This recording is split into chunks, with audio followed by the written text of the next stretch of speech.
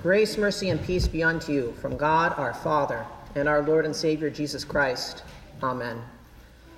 Then Jesus returned from the region of Tyre and went through Sidon to the Sea of Galilee, in the region of the Decapolis. And they brought to him a man who was deaf and had a speech impediment, and they begged him to lay his hand on him. It's quite the scene we have before us today, and we see these people who bring this man to Jesus. And they're acting out of great love. They really were. This man was in need, and they brought him to the one who was able to give him healing. And we understand that concept. It's not too hard. If you're a parent, you do this all the time. When your kid gets sick, you bring him to the doctor. When it's checkup time, you take her and drag everybody into the car, and however hard that may be, and you go. No matter who you are, you need to eat.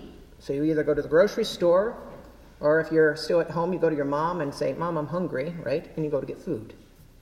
Now, those examples abound.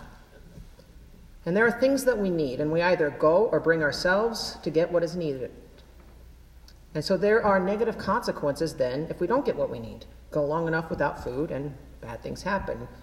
Get sick, and you just brush it off and say, well, just rub salt on the wound, you'll be okay, and things could go back poorly for you.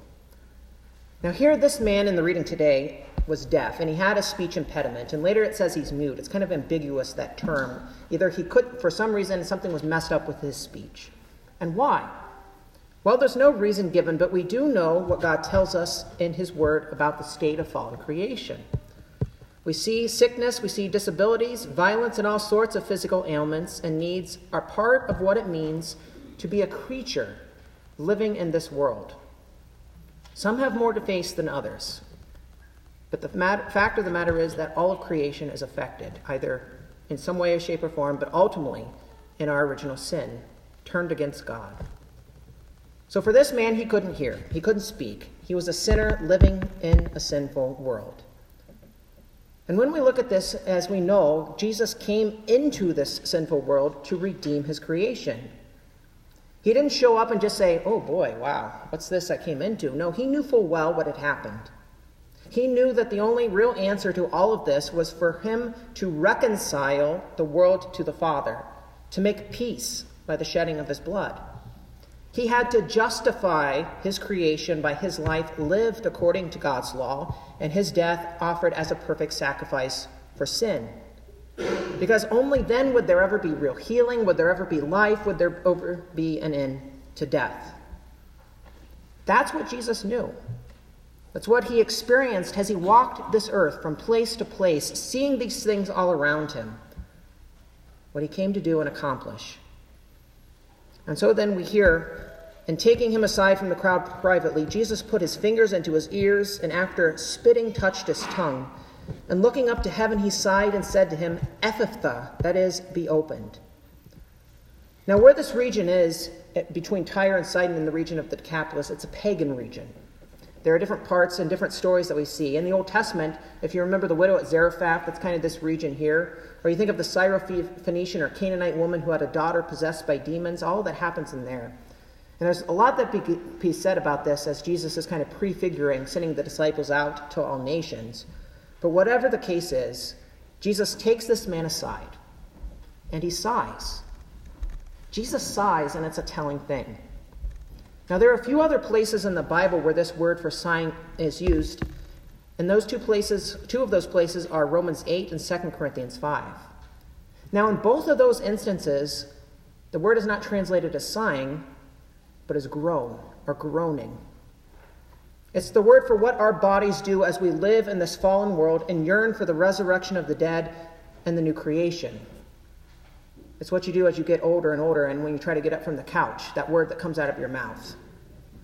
I've started to learn that, and Rebecca said I was like an old man, but whatever. It's rooted in a hope, though, of what is to come, as God has promised on the last day, of saying, "Oh, I can't wait till I don't groan, that my body doesn't waste away anymore." And as Christians, we look in faith to what is to come, as God's word has revealed it to us. And we want to be in that place. We want to be in that state. So we groan, we yearn, we sigh for that glorious day. So Jesus, now taking this man aside who has these issues, he looks up to heaven, a posture of prayer, and he looks for that day too, when there will no longer be sin, when there will no longer be its ramifications among God's people. He takes this man aside as if to show him, I am the one who alone can take you out of this fallen world, to call you personally aside, to give you healing. I'm alone the one who rescues you, the one who gives you life, the one who calls you out of the darkness and opens your ears to hear the words of life and light. And so that's what Jesus did. Even if it's just in a temporal way on this side of the grave, Jesus healed this man. He opened his ears to hear. He loosed or set free his tongue to speak. And we hear that and we shouldn't be surprised. The people who brought the man to Jesus were expecting something to happen. They didn't just say, well, here's this guy. Let's just try him, for example. No, the prophet Isaiah said this would happen. In that day, the deaf shall hear the words of a book, and out of their gloom and darkness, the eyes of the blind shall see. The meek shall obtain fresh joy in the Lord, and the poor among mankind shall exult in the Holy One of Israel. Now, when you look at yourself, and you look at yourself as a Christian going through this world, you know what awaits you in your future. God's word fixes your eyes in faith toward that future day of redemption, vindication, that day of healing. And he lays that before you as you read and hear his word preached to you. And the glory of that day is beyond comparing. We can't even know how great it is, but God does give us little glimpses. But on this day, here and now, you hear this account from Mark, and you're confronted with something. You see Jesus take this man aside, and you see him heal him, and you see this whole event, and God asks you that question. Well, that's all well and good. But do you actually believe that? Now, really think about it. Think about what you hear. It just so happened that today this reading is lined up when we go back to our schedule of Sunday school, Bible studies, midweek school this week, more Bible studies during the week. And it's an appropriate thing as we think about this as we come away from our weekly lives, our schedules, however busy they may be, and we come aside and we sit here in this place. Now, at times as a pastor, I wonder if I sound like a broken record. But then again, that's kind of what a pastor is supposed to do. A father keeps admonishing and teaching his children as they grow up because it's his duty to show them what will hurt them and teach them in the way they should go. And you know something? It's never not needed. When you think about your own life, when you think about the lives of your friends, when you think about the loved ones, which one of you, like these people in the reading, wouldn't go to the great lengths to help them? If you knew that if you went to this guy, he could cure your child, your friend, of deafness, of being mute, wouldn't you take him? If your kid is sick and needs medical attention, who among you wouldn't take him to a doctor? You should do that, because for you to ignore the needs of your children, you don't love them. And you're sinning against God, who has given you charge over them. You feed them, you give them clothing, you give them shelter. It's what you do, because love does no harm to the neighbor, and it desires good. And of course, we always could be better at it. Now think a minute, and then if someone were to tell you, hey, there's this place where if you take your kid, if you take your family member, you take your friend, they'll be safe from this sinful world. A place that's a place of rest. It's an oasis set apart from the hustle and bustle and mess that is life. And they'll hear things that not only show them what is truly good, but actually give them life in their hearing by hearing those words.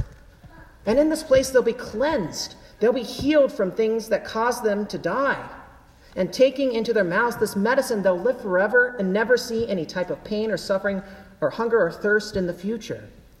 And from this same gift, they will be given a new life that then goes from that place and cares for others, that loves one another in a way that they would give up themselves for the sake of another in need. Who wouldn't take their loved ones? Who wouldn't take themselves running to that place? And then they ask you, wow, man, that sounds awesome.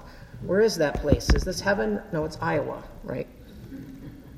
You respond, dear brother, that's the church of God. And that's how we should view where we are sitting right now. Is it heaven or is it Iowa? Yeah, it's both. This is the holy place.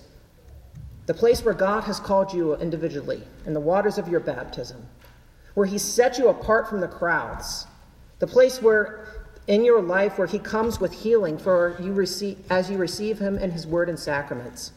We sing that in that first communion hymn, Jesus comes today with healing. And if you look at a lot of the communion hymns, they're about that. Giving us healing, giving us a foretaste of that future redemption. And it's actually what happens in this place. But we don't always believe it. At least we don't always confess that in our lives.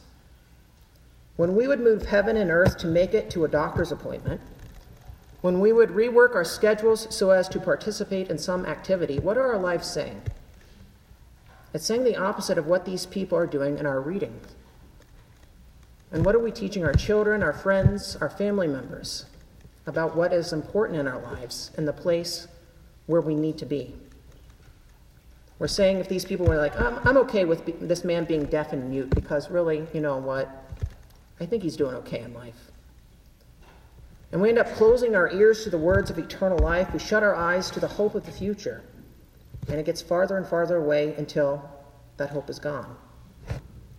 We live in the here and now. And as that matters most. But sadly, that's who we are. It's what do we teach our children at times. And so if we really believe what God says, though, this wouldn't be the case. And you see, this is where the Lord looks at you. And he says something. He says that word, which is just fun to say as a pastor, ephphatha, right? I mean, you don't have to be a pastor to say it, but he says, be opened. Be opened. He calls you to repentance, and that now is the favorable day of salvation. He says, guys, I'm here right now. And you know, I'm for you. So this same God who spit in his fingers and healed this guy is the same God who's here for you right now with great healing. It's the same Lord. Your Lord is here, and you are in his sanctuary, set apart from the world around you. And so you go through this world and you groan, you sigh, and your Lord who has won the day sighs and says to you, your sin is forgiven, dear child. And those words are here for you now. And clinging to those words, they point you to what is truly your future.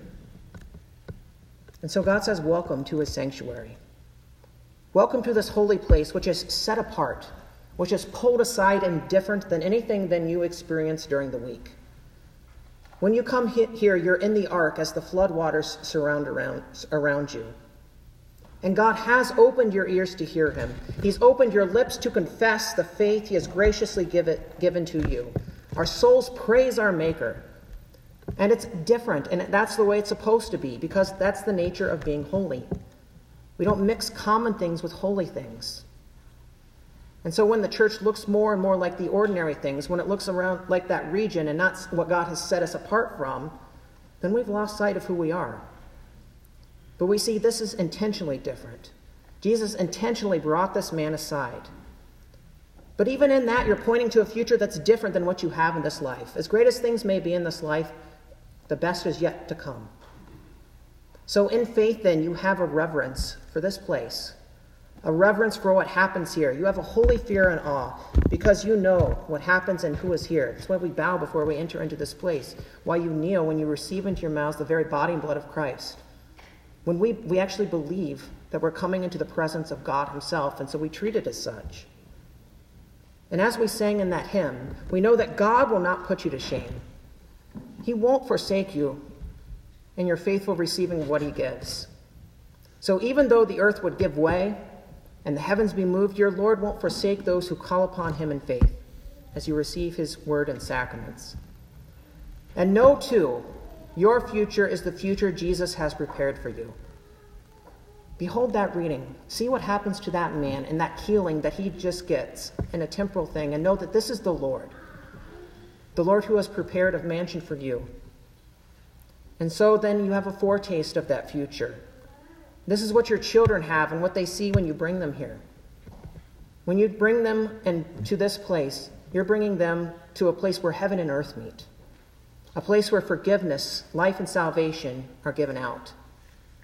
And it means that the day will come when your body will be raised from its grave, and you will have a glorious body free from sin and all that is brought about in this world. And sitting together, that's the inheritance that you have. It's the inheritance with all of God's saints, young, old. And so we see that Jesus really does all things well. What a great confession of his person. He does all things well. He's truly good, even as his works and word are good. And most especially, he's done all things well for you, because he's the one who's paid the price you owe. The one who was faithful where we have not been faithful. The one who has fulfilled where we have fallen short.